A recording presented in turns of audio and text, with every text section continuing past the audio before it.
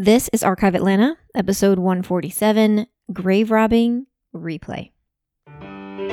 You're listening to Archive Atlanta, a history podcast where each week I'll be sharing a story about the people, places, and events that shape the history of the city of Atlanta. I'm your host, local tour guide, and total history nerd, Victoria Lemos. Hey everyone, happy Friday. So if you're listening to this in real time, Halloween is this weekend. So I wanted to replay my Halloween episode from last year, which was with my friend and fellow podcaster, Liz Clappin. She's an architectural historian in Atlanta. She's the smartest person I know. She's definitely the wittiest, and her podcast is really good. Tomb with a View is centered on U.S. cemetery history, but I tell everyone this, you will learn so much more than just cemetery stuff. It's really a way to look at all the history, from the starting point or through the lens of our burial traditions.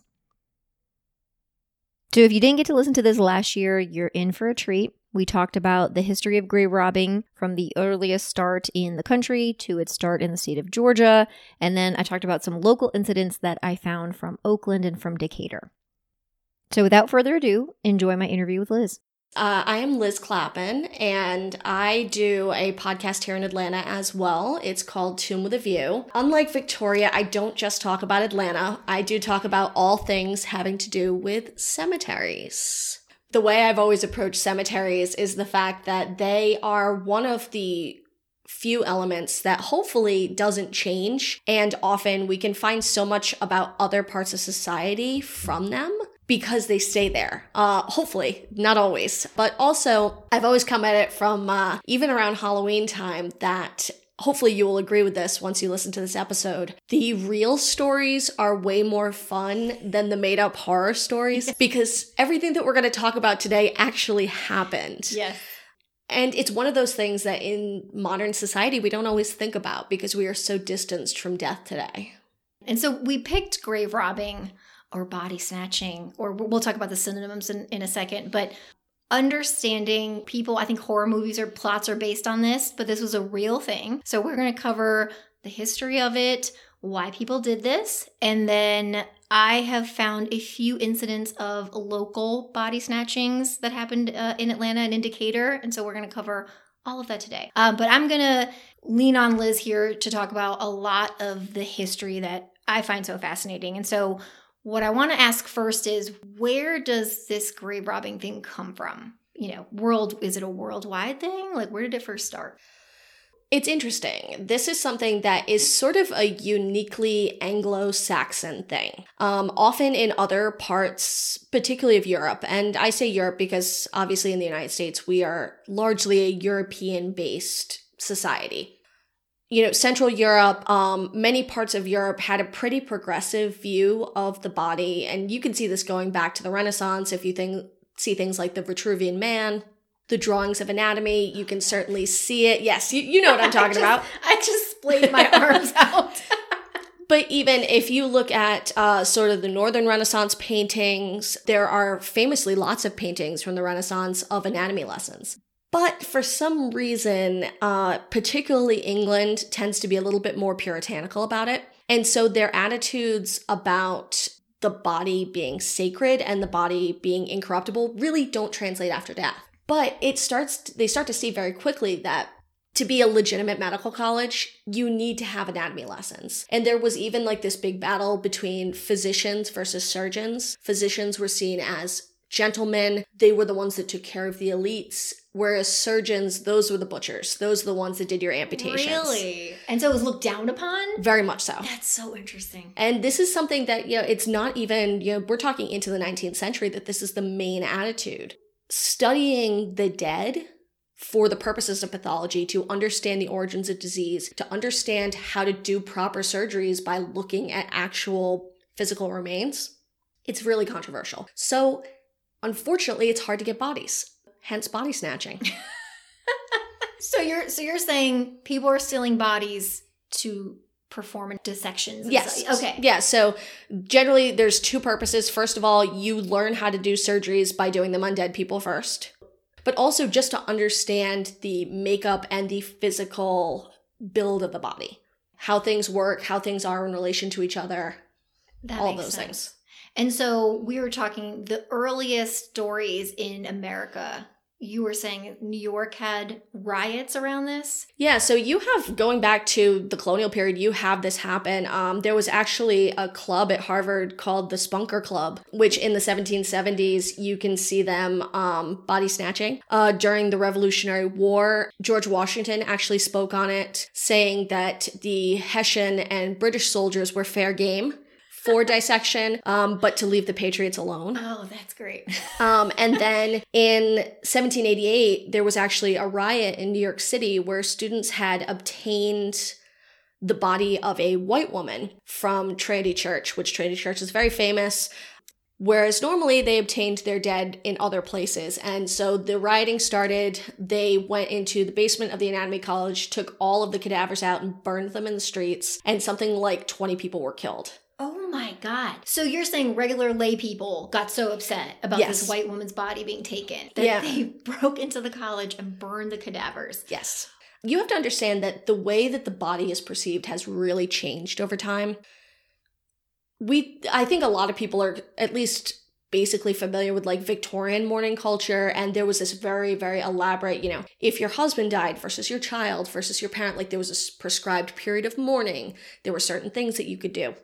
There was a real fascination with the body and the decay of the body that was very tied into the religious beliefs of the time. So probably the best example I could think of is Ralph Waldo Emerson. When he's the famous American transcendentalist, when his wife dies, he talks about how a year later he goes and he opens up her coffin to see the progression of decay. There was this real fascination about like returning to nature and the somewhat grisly decomposition of the body. But people kept things like hair. They kept mementos. They made jewelry out of hair. There is a fascination with the body where the body is seen as very sacred.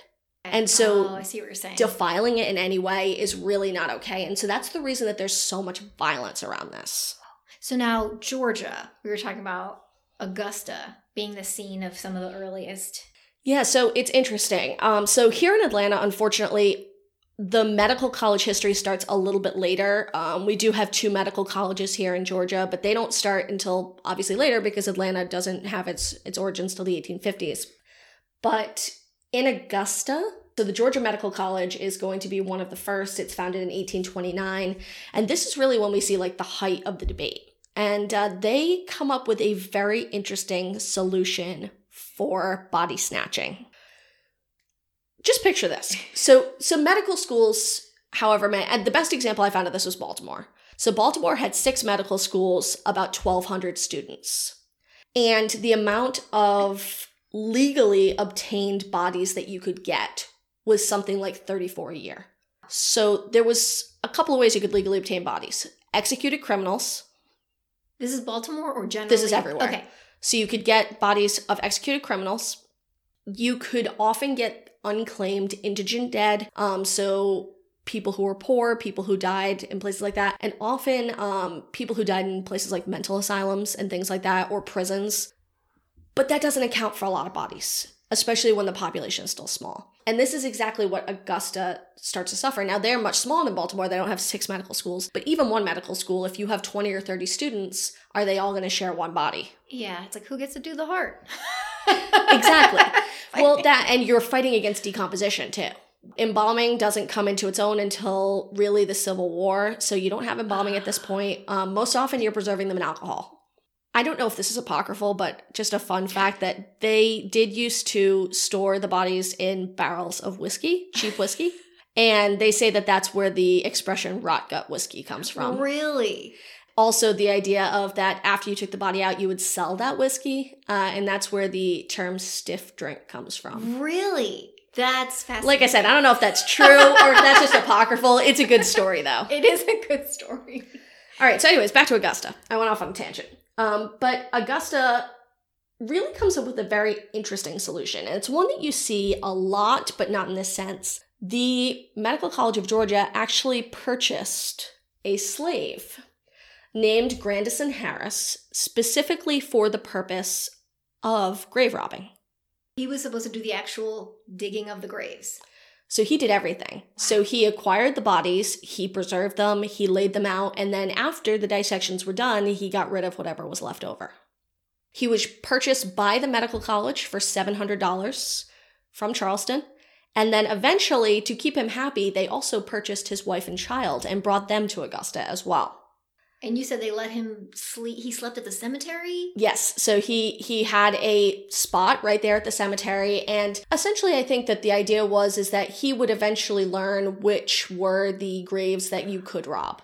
And it's important to remember that the majority of bodies that are acquired, and this is not something that just happens here in the United States, they are overwhelmingly poor. They are overwhelmingly people of color. And it varies depending on where you are. Here in the South, obviously, it's going to be Black.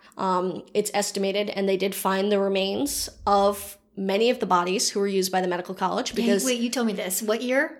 In 1991. 1991. They did some renovations. And they found out he was burying the remains in the basement. And he was covering them up with salt pepper to cover up the smell. And they found that the remains were essentially 80% Black, mostly Black men. Now, in other places, so for example, out west, you tend to see that it is more Chinese immigrants, for example. It depends on what part of the country you're in.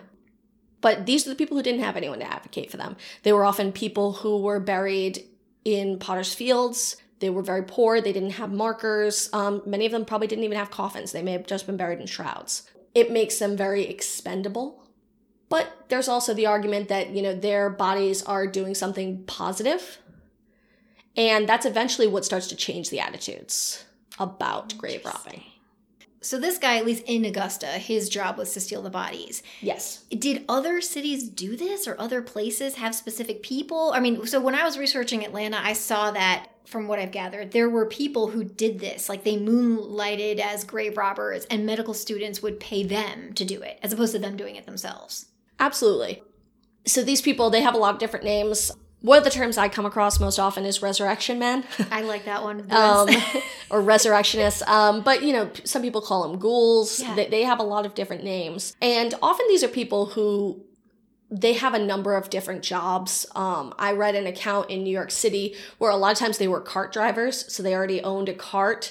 So they could easily transport remains. They may have been, people who didn't have a lot of other options. Of course, probably the most famous people in the world of body snatching are the two famous Irish immigrants, Burke and Hare, who sort of terrorized Edinburgh, Scotland in the 1820s. Burke, of course, was eventually executed, and in one of the great ironies of body snatching, after he was executed, his body went to the medical college, and his skeleton is still on display at the University of Edinburgh today. Really? Atlanta has sort of a similar ironic story. But this brings me to the question.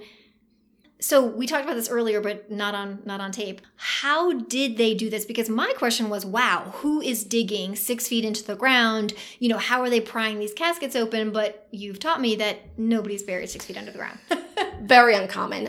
So there are certain places that are far more attractive for body snatching. I already brought up Baltimore. Baltimore was definitely the body snatching capital of the United States because the more temperate the climate, the more time out of the year that you can dig it up. Baltimore was also attractive because the B&O Railroad the Baltimore and Ohio, is one of the earlier railroads. And so they are shipping bodies, and there are records of this, as far west as St. Louis and as far south as Atlanta.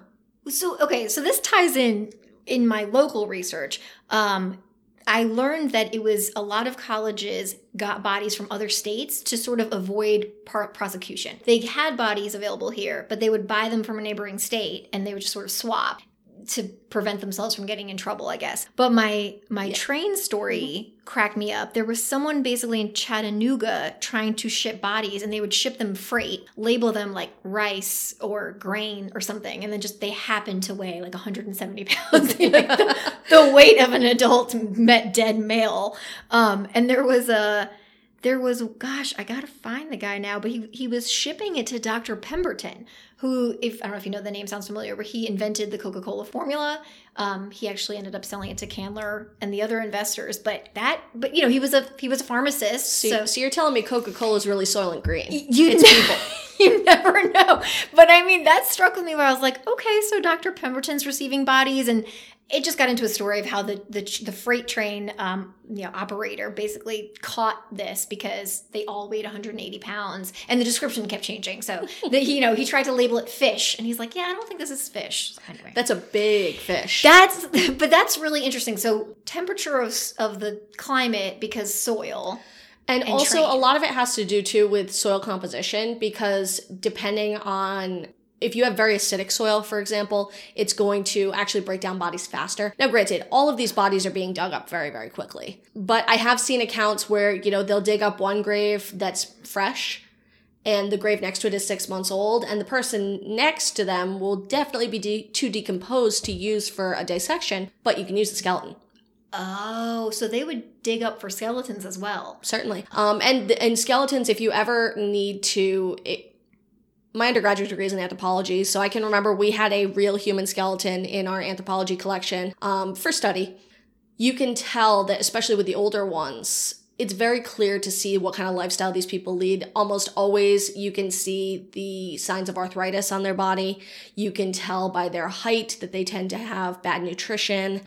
All of those, it's very easy to see the type of lives that people lived, even from their bones. That is so interesting. But yeah, no, what they would do is essentially, Victoria mentioned this, but people are very seldom buried 6 feet down.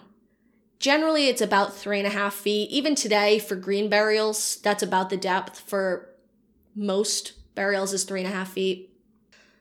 They are going to dig up the head of the coffin, break through the top, and generally they would put either a rope or a hook of some kind around the neck or underneath the arms, depending on how far they had dug in and the size of the person, and haul them right out. The other big thing is you don't want to be caught with a body in grave clothes. So either a shroud or whatever they were buried in, because it makes them identifiable.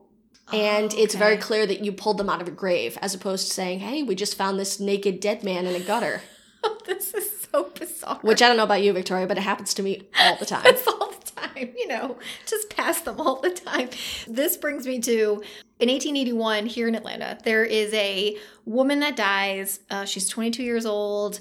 She has 2 children, and she lives on Elliott Street. And so her family wants to bury her at Oakland, but they end up putting her in what's called the Old Thurman Burying Ground. Don't know where that is. It says near Oglethorpe Park, so that puts it in what's West Midtown now. It's where the exposition was. But it's so interesting. They knew she was going to be taken, kind of. So they bury her. The husband asks for a guard to be placed, but they couldn't afford a guard, and you and I talked about this earlier, big cemeteries just don't have that capacity. So what it sounds like they did is they put sticks, like a booby trap, so that they could tell it had been disturbed. And then 1 or 2 days later, the family goes back and it had been disturbed. And so the husband had tied a ribbon around her neck, and the ribbon was there. So that made me think about that. I mean, I guess if you took that body with that ribbon, they would know who it was. But all that this family found was a pile of dirt with an empty coffin with a pink ribbon in the dirt,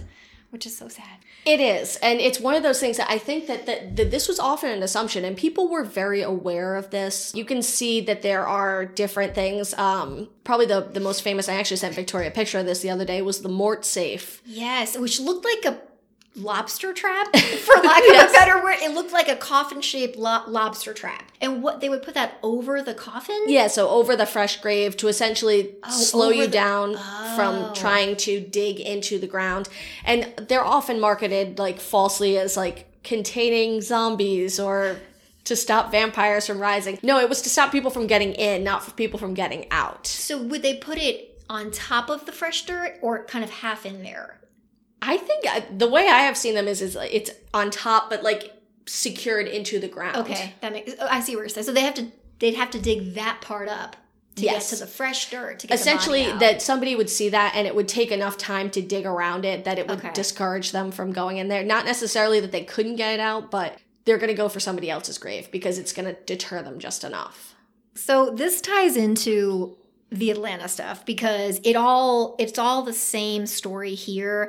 Like Liz said, we had the Atlanta Medical College, which I think was right before the Civil War, or 1850 something that it was started, and it needed bodies. And so 1879 is the first time I saw grave robbing pop up, and it happened in Oakland. Black woman who lost her child. So had you come across children being body snatched? From what I can see, everybody's fair game. Yeah, that was extra disturbing, but I guess, you'd have to do surgery on kids too, so you'd have to see different... Also, if you consider just infant mortality rates and overall child mortality rates in the 19th century, you're going to have a lot of bodies. That makes sense. Okay, so she had her child buried at Oakland in the pauper section, and she just had a feeling her kid was stolen, so she actually hired men to dig up the grave. And then, yes, when they got there, basically, there was nothing in the ground. And so, it sounds like the city of Atlanta gets very up in arms about it. The Judge Hillier makes a comment where he's like, we must be guarding the cemeteries. But this is where I kind of found it funny, is that Oakland Cemetery, which again is the first municipal cemetery, 1850, they really did beef up their security. In the 1880s and 1881, there's 2 more incidents where, and actually a distraught husband, a couple lost their baby. The husband and wife are divorced, which is very uncommon for 1880, right? Yes. So I think that they weren't officially divorced, but they were living separately. And she actually goes to Oakland, finds the sexton, and says, listen, my husband is going to come get this baby's body. She's like, I'm just telling you. And she was right. And then days later, he actually went and robbed his own child's grave. I think mostly this was medical student stuff, but I think there's probably, like you said, tying into that Victorian obsession with death stuff. He took the child's body with him and then went to live in Chattanooga and never saw him again. So, and that's when it sounds like Oakland really beefs up their security, because there's a Constitution editor from 1881 that's like, you couldn't pay me to go into Oakland at night because I'm going to get shot. So it sounds like armed guards. No, and it's understandable too, though, because, it was a very profitable trade. This is a time when if you made $20 per week, you were doing very, very well, and you were getting paid $25 per body. Really? So it's incredibly profitable. So I can see that a cemetery that is being regularly robbed, it's worth the extra security, and it's definitely worth that because it's going to make you more attractive to people. To want to be buried there. Absolutely. That makes sense. There was also...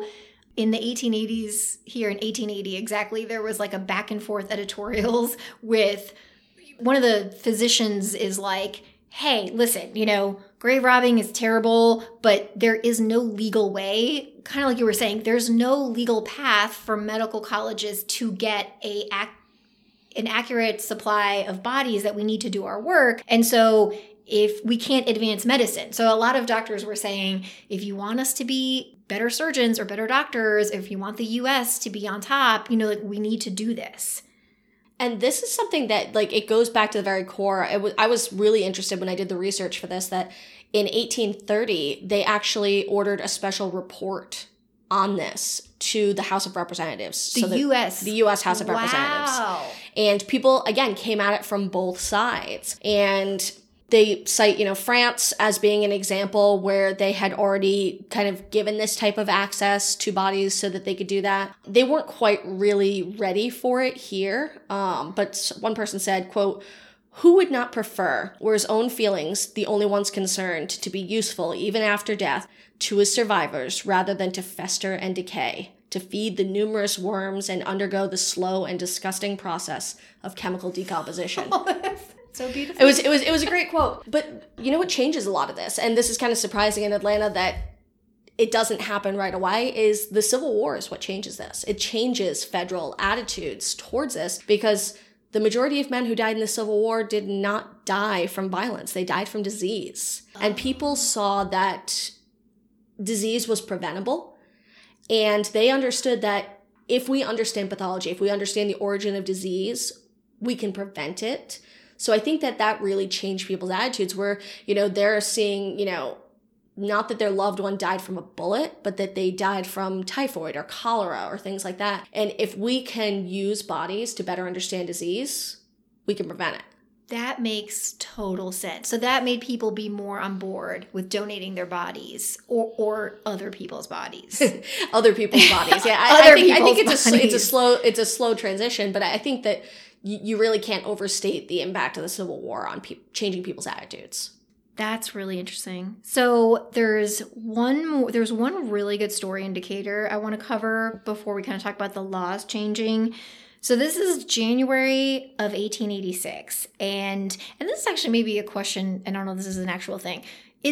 Were generally the sextons of cemeteries in the South black men? Was that common? That's pretty fairly common. Yeah. And then why was that? Just almost the same way that the railroad was always rebuilt by black men after the war. Was there a thing, or that it just happenstance? I think a lot of it has to do with it being a not terribly desirable job. Okay, that makes sense. And it depends, because I know that, for example, at Oakland, if you do an analysis of the people who were working there, a lot of it had to do with geography. And a lot of it was new Irish immigrants, and it was people who lived in places like Cabbagetown that could walk to the cemetery. And so a lot of it had to do with the neighborhood. But I think that in general, it was an attractive job, probably for somebody who was a newly freed slave. So this is Decatur Cemetery, but what happened was there was a black name. His name was Israel Sanford. He worked at the Atlanta Cottonseed Oil Mill, which I haven't looked that up to know where it was, but he got crushed between two rail cars at the West Point Depot. So he dies in a kind of a tragic death, but he is indigent. I guess he has no family to pay for his burial. They send him to Decatur Cemetery, and the sexton there is Joe Smith. He goes to bury Israel, and he tells mayor of Decatur or something, where he was like, hey, can you be at this funeral? I just want you there as a witness. And the mayor's like, oh, okay. That's kind of strange. Why? He's like, oh, he has no family or anything. I just want you to just make sure he goes in the ground. And so apparently this triggers these investigative questions. So the mayor's leaves there, and he thinks about it. He's like, why would the sexton want me to watch this? This is so strange. And it turns out Joe was trying to have an alibi. So Joe was contracting with a guy named George Vaughn. So George Vaughn is the janitor at the Atlanta Medical College. So the Atlanta Medical College was right across from Grady, the current Grady. It was across the street. And he was a janitor there. He made a deal with the sexton in Decatur to get bodies for the medical students. So not too soon after, Mr. Sanford is dug up, and this kind of triggers this oh my gosh, what about the people we just buried? So I guess there was a guy named Simon Reed. He was an old black man that had just been buried in God's Acre. They dig him up. He's gone. So it's public outcry in Decatur. The mayor, the councilman, everybody's freaking out. Now, interestingly enough, they hire a group of black men to then dig up the graves to check. So it's they then hire a group of black men to go. They find Simon is gone.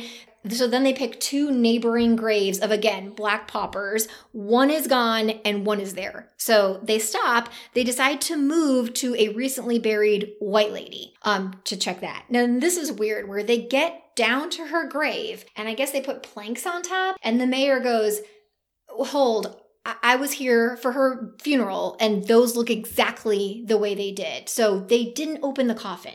Anyway, so they kind of determined, okay, we're only missing 3 or 4 poor people. I guess it's fine. But I don't know. Everybody's upset. There's a whole story about how the black residents of Decatur are angry at Smith. They plead guilty. They very much thought that the sexton was kind of the innocent party, and then this George Vaughn, the janitor, was the evil conspirator, because he gets a $1,000 fine. But this is where it gets really interesting. So Smith, who's the sexton, goes to jail. He gets consumption. He is sick in jail. He gets out of jail. He moves to Atlanta. His health issues get worse, and he just knows he's going to die. This is a year and a half later. And so he decides he wants his body to go to the medical college. He wants to donate his body to the place he was supplying bodies. So he dies in 1887. And he has no money for a burial. DeKalb will not take his body. And the college decides his body's not acceptable, which you kind of mentioned before. I think they wanted specific things. And so sometimes they're like, I guess we have too many of yours. So long story short, college didn't need it, but they felt so guilty they paid for his burial. So he's at Westview. Really? Yes. And that's great. I know. I have not gotten to the level of trying to figure it out. I mean, maybe he's in the not Rest Haven, or maybe he's in the part of Westview that we can't see right now. But I am on a mission to find him because the Atlanta Medical College felt so guilty about this whole thing that they paid for his Westview burial. No, and if I had to guess why they refused his body, it's because he had consumption. Oh, that makes sense. Why? They just didn't want to deal with the disease? Or I mean, consumption... Which is tuberculosis. Yeah. Okay, yeah. So, the Victorian names for diseases. So until the advent of, really solid antibiotics, I mean, you can't overstate how many people died of consumption. It was something that people lived in absolute terror of. So I can see 100% if you had somebody coming from a tuberculosis sanatorium, or if you had somebody who was known to have an active infection, that they would turn that body down. Even as a dead body, you could, that's so interesting. Okay. Yeah, no, there was a lot of fear. If you're really curious, my Halloween episode from last year was actually about this and about the link between consumption and vampirism. So you can always go back and listen to that.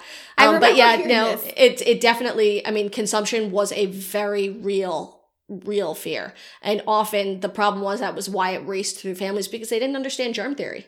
Germ theory was still kind of in its infancy. But I wonder if when he asked the mayor to be there, he knew because the man had been crushed between the train cars, that was such a distinctive injury that they would be able to identify the body when it went to the college. Oh. Do you think maybe that's why? I don't know. I mean, from the way, of course, when you read the newspaper, it's written by a white person, so there was some hard things to read, especially the way they describe this.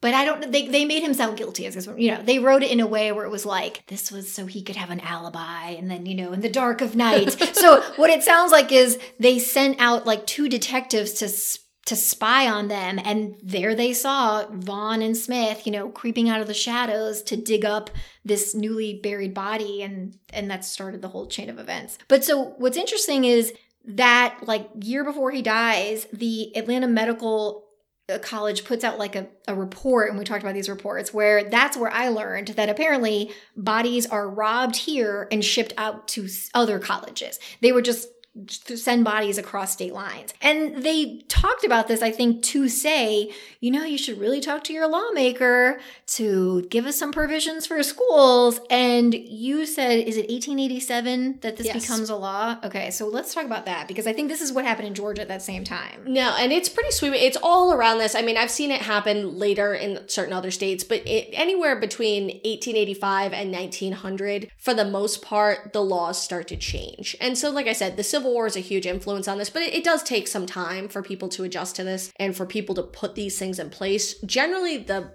entire concept of body snatching, it's done by the turn of the century. And it's because the laws that are put in place allow for all unclaimed bodies which otherwise don't. So a lot of the bodies that were buried that came from the poorhouse or the almshouse and things like that prior to that had not been accessible.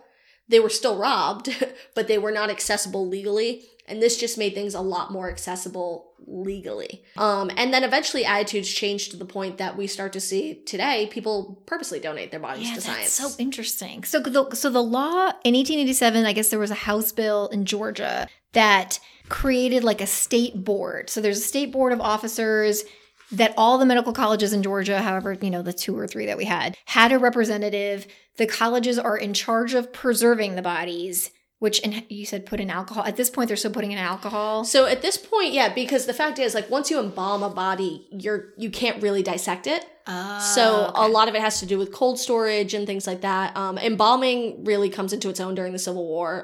Abraham Lincoln was embalmed, and that's what popularized the idea. Lincoln being embalmed is what popularized? Very much so, because, his funeral train travels all the way out to Illinois, and it has multiple stops along the way. So the change in sort of the politics of the body, you can really give Abraham Lincoln that. And his embalming was so impressive that, when they were doing renovations to Lincoln's grave in the 20th century, they reopened it and they said he was still preserved enough that you could recognize him. Really? Yes.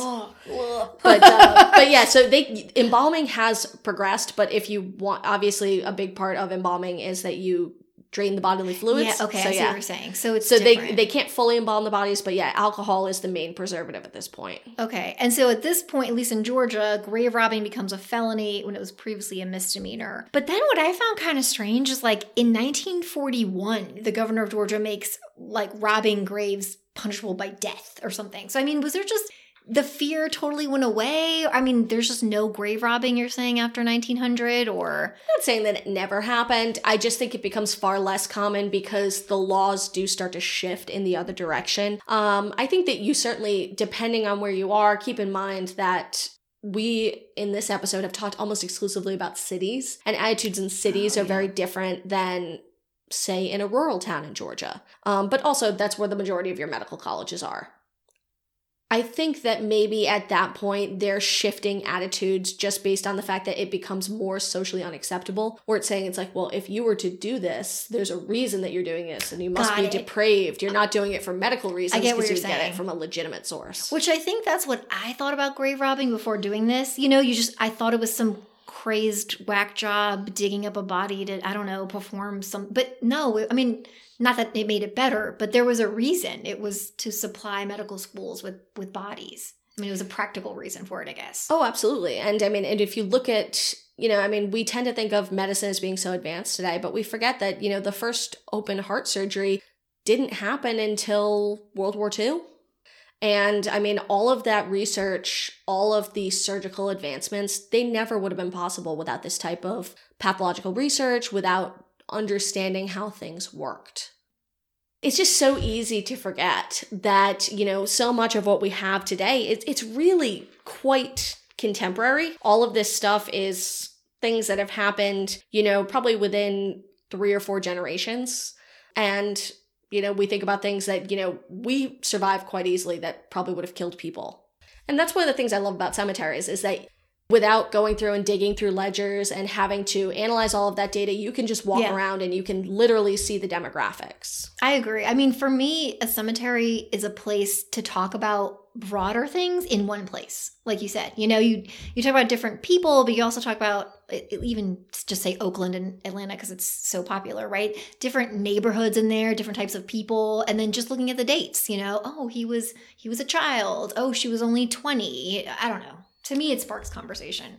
It's one of those things that think about, I mean, we've talked about public health. We've talked about racial inequality. We have talked about legal issues. All of those things are legislation. I mean, you're right. You're totally right. And that's one of the things that I think that people don't tend to think about when they think about cemeteries. But it's important history. This in particular, because every single person listening to this has benefited from gross anatomy. Has benefited. Yeah, you're right.